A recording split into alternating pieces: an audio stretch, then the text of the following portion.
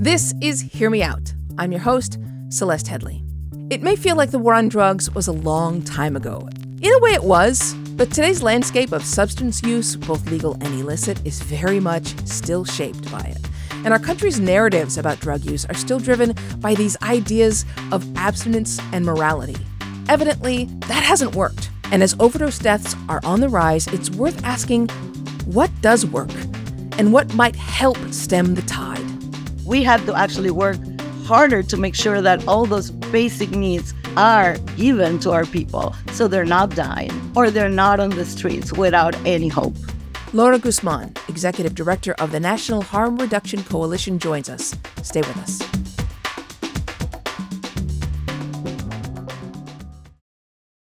Your brain needs support, and new Ollie Brainy Chews are a delightful way to take care of your cognitive health.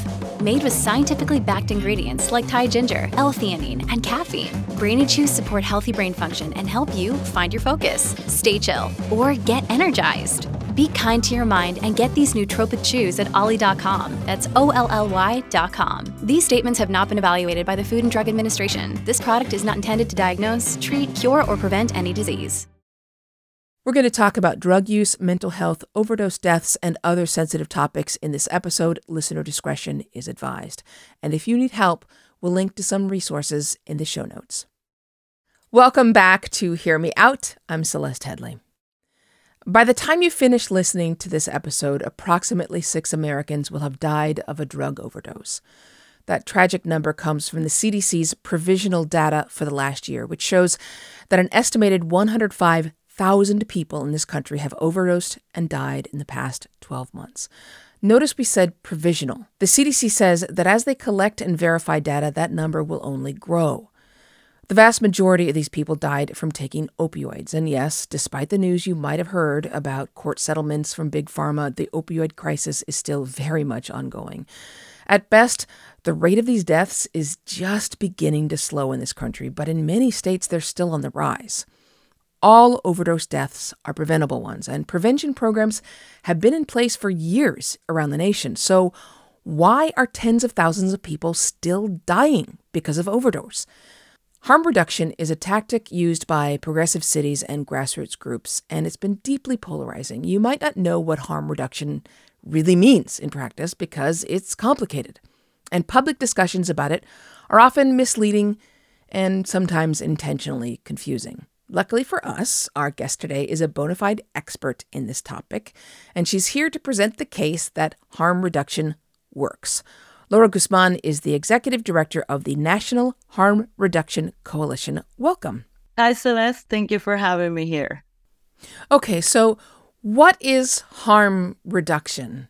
So we have many definitions because harm reduction is a set of So in one sense, it's a set of practical strategies and ideas aimed at reducing the negative consequences associated with drug use. So in that sense, that's how we've been doing a lot of capacity building. We have been doing, gatherings. We have been actually increasing our knowledge as we see a more dangerous drug supply. So it's a set of strategies that goes from abstinence all the way to, making sure that we're educating people who might be for first-time drug users, right? And doing overdose prevention needs. But for us, harm reduction is also a movement for social justice built on a belief in and respect for the rights of people who use drugs. And that's where our beginnings. We saw that this country really didn't care if people who injected or used drugs were dying of AIDS. And so that is how we formed the Harm Reduction Coalition. And at this point, there are coalitions throughout the country that were inspired by that group of people, many of which were people living with HIV and AIDS. There were activists, there were Black folks, there were Latino folks, there were researchers, people who said in this country, we need to also take care of the health of people impacted by drug use.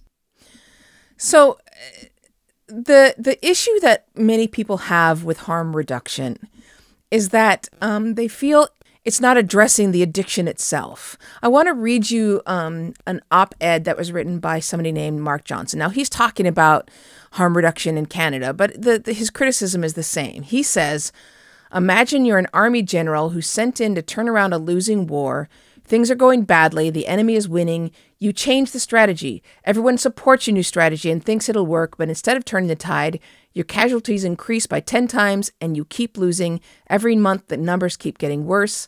And that's the situation right now with the harm reduction strategy to mitigate drug overdoses. Casualties continue to climb and the enemy is winning. In other words, he's saying that we've had harm reduction for a long time. Drug overdoses continue to rise. Why aren't we trying something else? Well, that's a false narrative. It is a false narrative because I started by saying abstinence, treatment, behavioral health support, housing, there are all the strategies that are needed to support people who are impacted by drug use. We also want to say, and it's very important to know that the impact that drug use has according to class, race, and ethnicity in this country have been different. And therefore, it's very important that at a time that actually the deaths are impacting, and nobody talks about it, primarily Native, Black, and Latinx folks, those are the overdose deaths that are rising. In some ways, we also create false narratives to say treatment is not what harm reduction does. In fact, the majority of people in the harm reduction movement who were people with a history of lived expertise of drug use are in recovery, have used treatment. The problem is there has never been enough. There has never been enough harm reduction resourcing, and there has never been enough appropriate drug treatment resources for the populations who are ready, willing, and able. And so why we say it's a false narrative is because right now, in order to attack moralistic perceptions about the evidence-based work we've been doing for 30 years, I call it human rights and evidence-based work, is by just alleging that we're not talking about treatment. In fact, in California, many of our syringe service programs that we were funding through the California Harm Reduction Initiative have also MAT programs, medication-assisted therapy, linkages to treatment. It's just that there is not enough. It's also true that there's not enough of other things that are basic needs that people who use drugs, who are poor, who are, again, racialized in this country. What we've done really well is criminalization of our people. What we haven't done really well is put the resources needed across the board.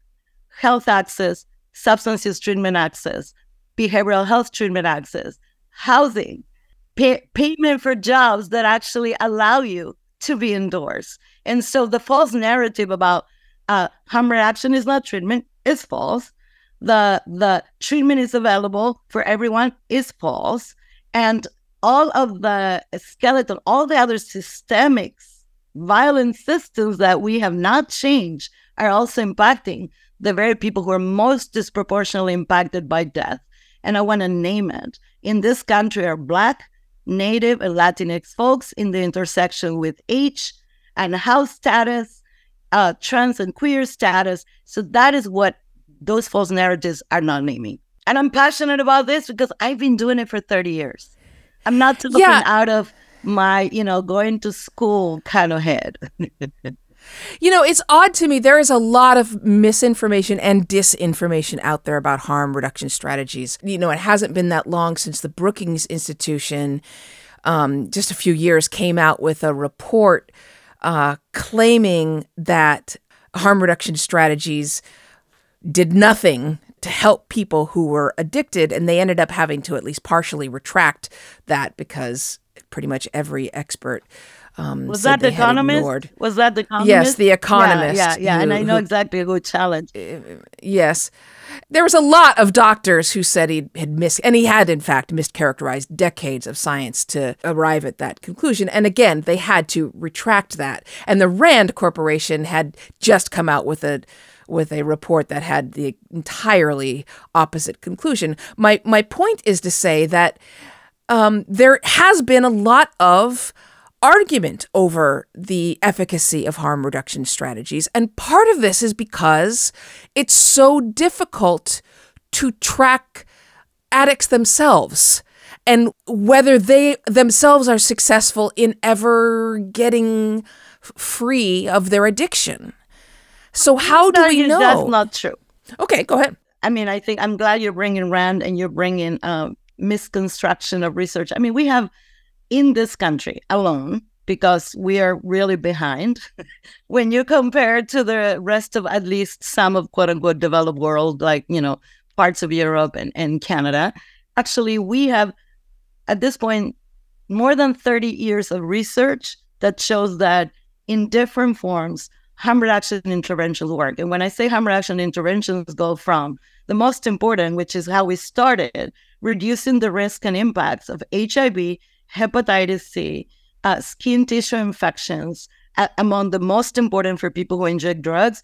And the reduction was shown even in places like where, people like Pence, had to change his course and allow syringe service programs in his jurisdiction when there was an alarming rate of HIV and hepatitis C infections, which of You're talking about Mike Pence? I'm talking about Mike Pence. And he had to change course and authorize, even though we're still fighting in some of those jurisdictions, the ability of syringe service programs to operate. So we have proven science that shows what happens in terms of reduction of very impacting and actually, these are conditions that result in death or resulting, long-term impacts like HIV at this point. So we have tons of evidence to show that. Where people get really judgy is in this arena of tracking whether or not people who use drugs stop using drugs. And even the RAND Corporation have done research that shows that people, for example, with alcohol use, even when they have problematic alcohol use and they stop and they go through treatment, we know that about 30% of them actually stay abstinent. 30% of them may go back. Actually, they may stay chaotic alcohol users, but half of those folks go back to use moderately. So there are these extremes ideas about addiction and whether or not everybody who uses drugs, which is a lot of people in the United States, should actually be in recovery, because it assumes that everybody in some ways who uses drugs are severely impacted or are chaotic drug users. And that is not true either. Who we're talking about are the very people that have the highest challenges, because our racialized drug policies for over a century have been in place. So who gets surveilled?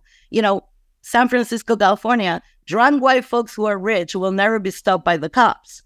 But Latinx who are, struggling with not being able to pay rent and maybe drinking will be the ones that will get arrested. In fact, right now in San Francisco, anybody with drug use may be arrested, because we're going back to, 30 years of failed policies about incarcerating people who use drugs. So who is the target of that judgment matters. And so in harm reduction, we distinguish the impacts that all other systems, of inequities make our people much more vulnerable, not only to chaotic drug use because of their histories of trauma, incarceration, and racist, surveillance and health inequities. And so we also believe that we have to actually work harder to make sure that all those basic needs are given to our people so they're not dying or they're not on the streets without any hope. I will not argue with you that our drug policy is horribly racist. We're going to have to take a break, and we will get back with the very passionate Laura Guzman. She is Executive Director of the National Harm Reduction Coalition. There's a lot more to talk about. This is Hear Me Out, a podcast from Slate. I am Celeste Headley. We will be right back.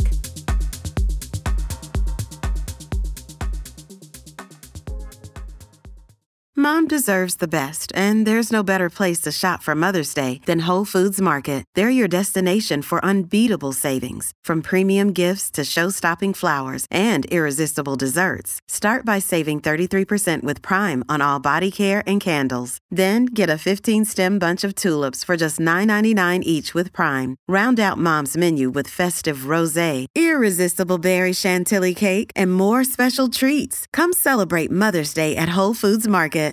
I'm back. This is Hear Me Out, podcast from Slate. And today we're talking about, does harm reduction work when it comes to drug overdose? And with us is Laura Guzman of the National Harm Reduction Coalition. And before we took a break, we were talking about the fact that drug policies end up criminalizing drug use mostly, and especially when it comes to Black and brown communities.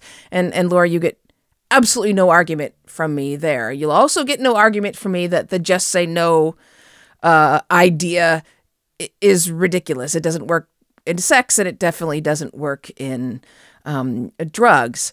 But I will say that some studies have shown that people who pursue abstinence as a recovery goal have higher rates of sustained sobriety than those who use like moderate substance abuse or use purely harm reduction in terms of, trying to pursue controlled substance use. And the abstinence-based approaches end up providing that more stable foundation for long-term recovery. What would you say to that? I don't think the data supports that. I think that still we see that most abstinence-based programs that doesn't have a lot of other components like behavioral health support, medication treatment, actually 30% of, the data shows that about 30% of people that go through abstinence programs stay sober or abstinent from drugs for a long time. We have not changed the modality in which we do drug treatment in this country, except for some pioneering and more, expansive ways to do medication treatment. We do treatment for cancer, but when we talk about treatment, I'm talking medication treatment for substance abuse. People just jump. In fact, right now, there is this crazy abstinence-only recovery movement, which only works for 30% of the people that it works. A lot of the modalities of treatment in this country still follow confrontational therapy. They believe that, you have some weak ego if you use drugs. So we still haven't changed the modality in which we do treatment. But we know that actually a lot of people have attained recovery by using harm reduction strategies. And that even includes nicotine users like myself, which I'm a forever nicotine user. And I'm just starting to use the patch. But take about nicotine in this country. We are so emboldened about putting down people who have been addicted to nicotine. And I take nicotine because it's interesting. It's not usually in the harm reaction world, but this is one of the countries with the most vicious policies right now, vapes being outlawed and all these conversations. When you see that places in Europe and Japan are really investing in harm reaction approaches to help those people that still are addicted to nicotine like myself, to really invest in a set of harm reaction strategies that will help them. So data does not actually show that. And actually, my experience with many of my friends that recover, and once again, abstinence may be the goal for some.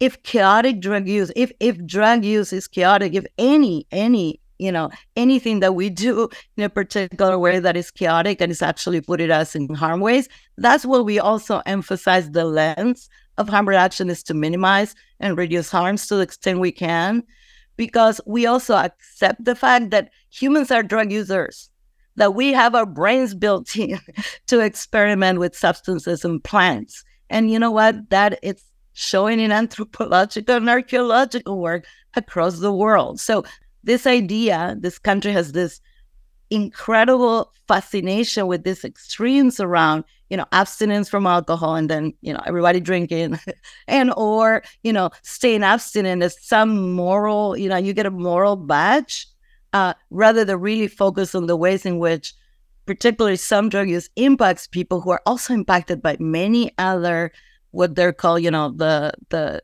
social impacts, which are really the way in which in this country we really continue to actually increase poverty, increase houselessness, actually limit the way in which people have access to cultural, linguistic appropriate treatment of any kind, healthcare, drug treatment, stigma.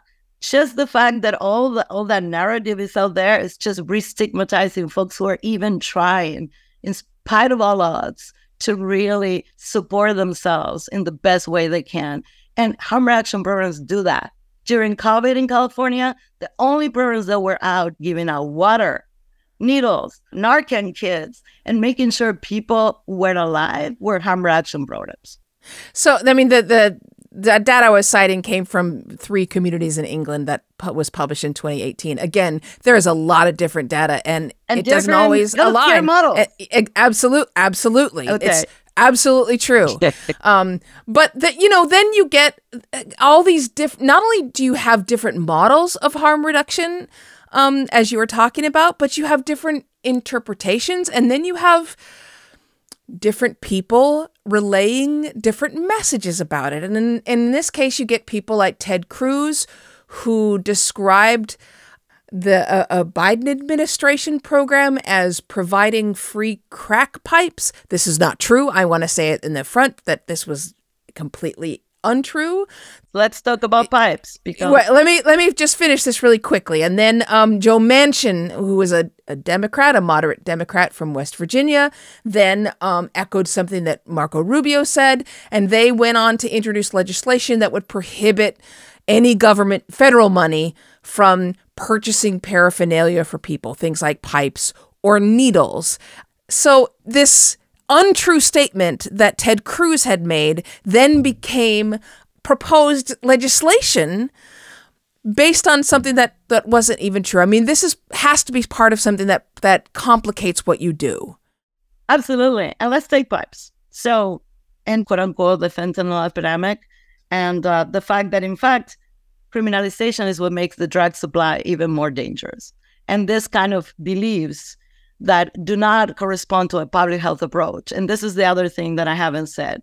What politicians do is make statements to get votes. They do double speak. In fact, the Biden administration did double speak about supporting harm reduction when said, because putting against the wall with this racist Republican allegations about crack pipes. By the way, crack is in the decline. People are still smoking crack. What people are smoking is fentanyl. What we know is actually smoking is, and people are shifting from injecting heroin to smoking fentanyl, which from a public health perspective is so much better, because that means that people are not acquiring hepatitis C, HIV, or skin tissue infections, which are deadly, like endocarditis. And actually, the promotion of what we call smoking supplies actually helps to, again, not incur the government in millions of dollars spent on hepatitis C treatment, HIV, and skin tissue infection treatment. And most important, that keeps our folks actually alive. And so whether it's needles or whether it's pipes, supplies are part of the spectrum of actually public health to support people to stay healthy. And so how politicians use this double speak continuously at this point is disingenuous, because we know enough at this point, after 30 or 40 years of the actually, HIV epidemic, for example, we know what the new infections look like. We know where, we know who is most impacted. And so there shouldn't be any discussions about pipes, which, by the way, for fentanyl, people are using foil, not pipes yet. But pipes have been used as a public health intervention to make sure that people who smoke crack or meth do not actually get exposed to hepatitis C in particular, because it's very easy to transmit, through shared supplies. And paraphernalia, in some states, is no longer paraphernalia. Harm reduction supplies are part of the California Department of Public Health. In some of our states, they're legal because public health confirms that our preventative measures to much larger diseases not only kill our people, but also cost a lot of money to the government. So the double speak, I'm sick and tired of it. In San Francisco, we have right now a supervisor that about 2 months ago wanted a safe consumption site, and then now changed to say he wants the money to go to jail, to have jail health services serve the needs of people who use drugs. We're back to reincarcerate people we just decarcerated. And it's like, listen, we've been doing that game for over 50 years. Criminalization does not change how people use drugs, does not change how people enter treatment. It actually makes people feel worse. It impacts them with more trauma. Let's stop a game that doesn't have any gains. So then let's discuss whether or not harm reduction in any way normalizes the use of drugs. Yeah, that's a statement that we hear. No, harm reduction accepts, for good or for worse, that people engage in drug use, that people engage in using illicit drugs, that people engage in different ways with drug use, because for many is the most important coping mechanism. We have had tons of studies showing the correlation between, early sexual abuse, trauma and the impact of drug use as an example. There are many others in which, and sometimes from a population-specific perspective, Black and Latino folks, we felt our communities were pushed with crack cocaine in the 80s by the United States government. So sometimes it's the overflow of drugs in our communities. So we do not enable or condemn. We accept the fact, right? We are pragmatic. And that's why public health needs to do the same thing, is accepting that for better or for worse, people engage with drug use, and we engage in very different ways according to who we are, our history, our context. So what I mean is, we have the same discussion around alcohol use as well, right? Not necessarily whether adults will use drugs, but how we prevent them from becoming normalized to the extent that minors, kids, feel like that's a normal part of being an adult, like that's a normal part of life, and then we'll experiment with them, right? Is there any concern that harm reduction would normalize the use of drugs and make it so much part of normal everyday life that we don't have to do that work? That is the norm. That is what it is. And believe me, I was born before harm reduction in South America, and I was exposed to weed and smoking weed when I was 13 years old. I did not need harm reduction to know I wanted to experiment with it. I grew up in a dictatorship. It was the only escaping for our, generation besides alcohol, which was legal. And in spite of how illegal it was, and you could go to jail, and my friends went to jail when they were 15 and 16, we did it. It was the way to both contest the military dictatorship, organize, and actually feel a little better in a state of siege environment.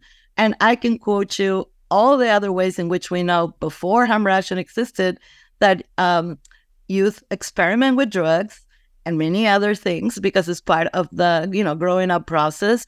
And so any of those challenges don't make any sense in the history of the world. So I just want to say we accept for better or for worse that people use illegal substances. And we have the harm reduction lens to try to do as much as we can, prevention, education, and minimizing the harms. With, again, that lens of also, and this is, I have to say this before we close, is with expertise also people use drugs. We really not only talk about upholding their human rights, but also their knowledge. Sometimes we dismiss people because they use drugs, and they're the very people who know exactly what's out there in the supply, what are best ways to prevent an overdoses, how can they be helped better to be able. Meth users, for example, there's no treatment. Nobody has come out with really good ways to help people who use meth, even though people talk shit about people who use meth. So that's an example where there's a lot to be done. And we believe that harm reduction is a continuum within all of the different interventions that we do as we support people towards health and dignity. But I got to end here, which is to take us back to the beginning, and the just unacceptably high number of people dying of drug overdose. So clearly harm reduction, even if it is helpful, even if it is a positive step, it's not the solution. That's correct, because harm reduction, all we can do is to do as much as we can. Naloxone, this is about opiates, so naloxone saturation, overdose prevention. But let me tell you, many communities, we still haven't had the resources to do that. So that's very important. So there are new communities using fentanyl, like Black and brown communities. They never used opiates before. So a lot of work to be done. We just changed in California by getting money from opioid settlement funds to actually enhance harm reduction groups, SSPs, that can do that work in communities most impacted. These are communities that otherwise are also impacted by many other reasons that make an overdose possible. So the fact that you're not eating well, the fact that you're not sleeping well, the fact that you may have disabilities or, living outside to the mercy of weather, all those factors impact an overdose. So it's very important to know that the death is not just the drug, but all of the other ways in which COVID really increased the numbers because people were using alone without having any support systems. So overdose deaths don't happen just because of a drug. And the drug supply is very scary because we keep criminalizing drugs and people in this country. So overdose deaths will not reduce until we do some comprehensive addressing of the basic needs, as well as, decriminalizing bodies and drugs in this country. Okay. Thank you so much for joining us, Laura Guzman. Really appreciate it. Well, thank you. Love to the people. Love to you guys. Okay, so this was a lot. I mean, I gotta say that this is a lot to take in. And I have never struggled with addiction, but there are many people in my life who I love who have. And I, frankly, am ready for all the solutions that would help people stay alive. So if you have thoughts on this, please email us. It's hearmeout@slate.com. Last week, we had Sarah Stewart on the show talking about why people are behaving so very badly at events like concerts and movies, and how we can please get it to stop. Lots of you emailed us with lots of ideas about this issue and your own stories about concerts and moviegoing. We wanted to share one note we got from a listener named Deb. Deb wrote this. Here's an old-fashioned idea from an old lady. Perhaps we need to bring back some sort of finishing school to teach young people how to behave in thoughtful ways in public and in private. I don't know, Deb. I don't know if finishing school would work. I know we say this every episode, but we really do mean it. We love hearing from you, all of your ideas. Email us with them. It's hearmeout@slate.com. Email us if you run a finishing school. Email us if you would attend a finishing school. Hear Me Out is a podcast from Slate. The show is produced by Maura Curry. Ben Richmond is the Senior Director of Podcast Operations, and Alicia Montgomery is VP of Slate Audio. I'm your host, Celeste Headlee. Until next time, speak your mind, but keep it open.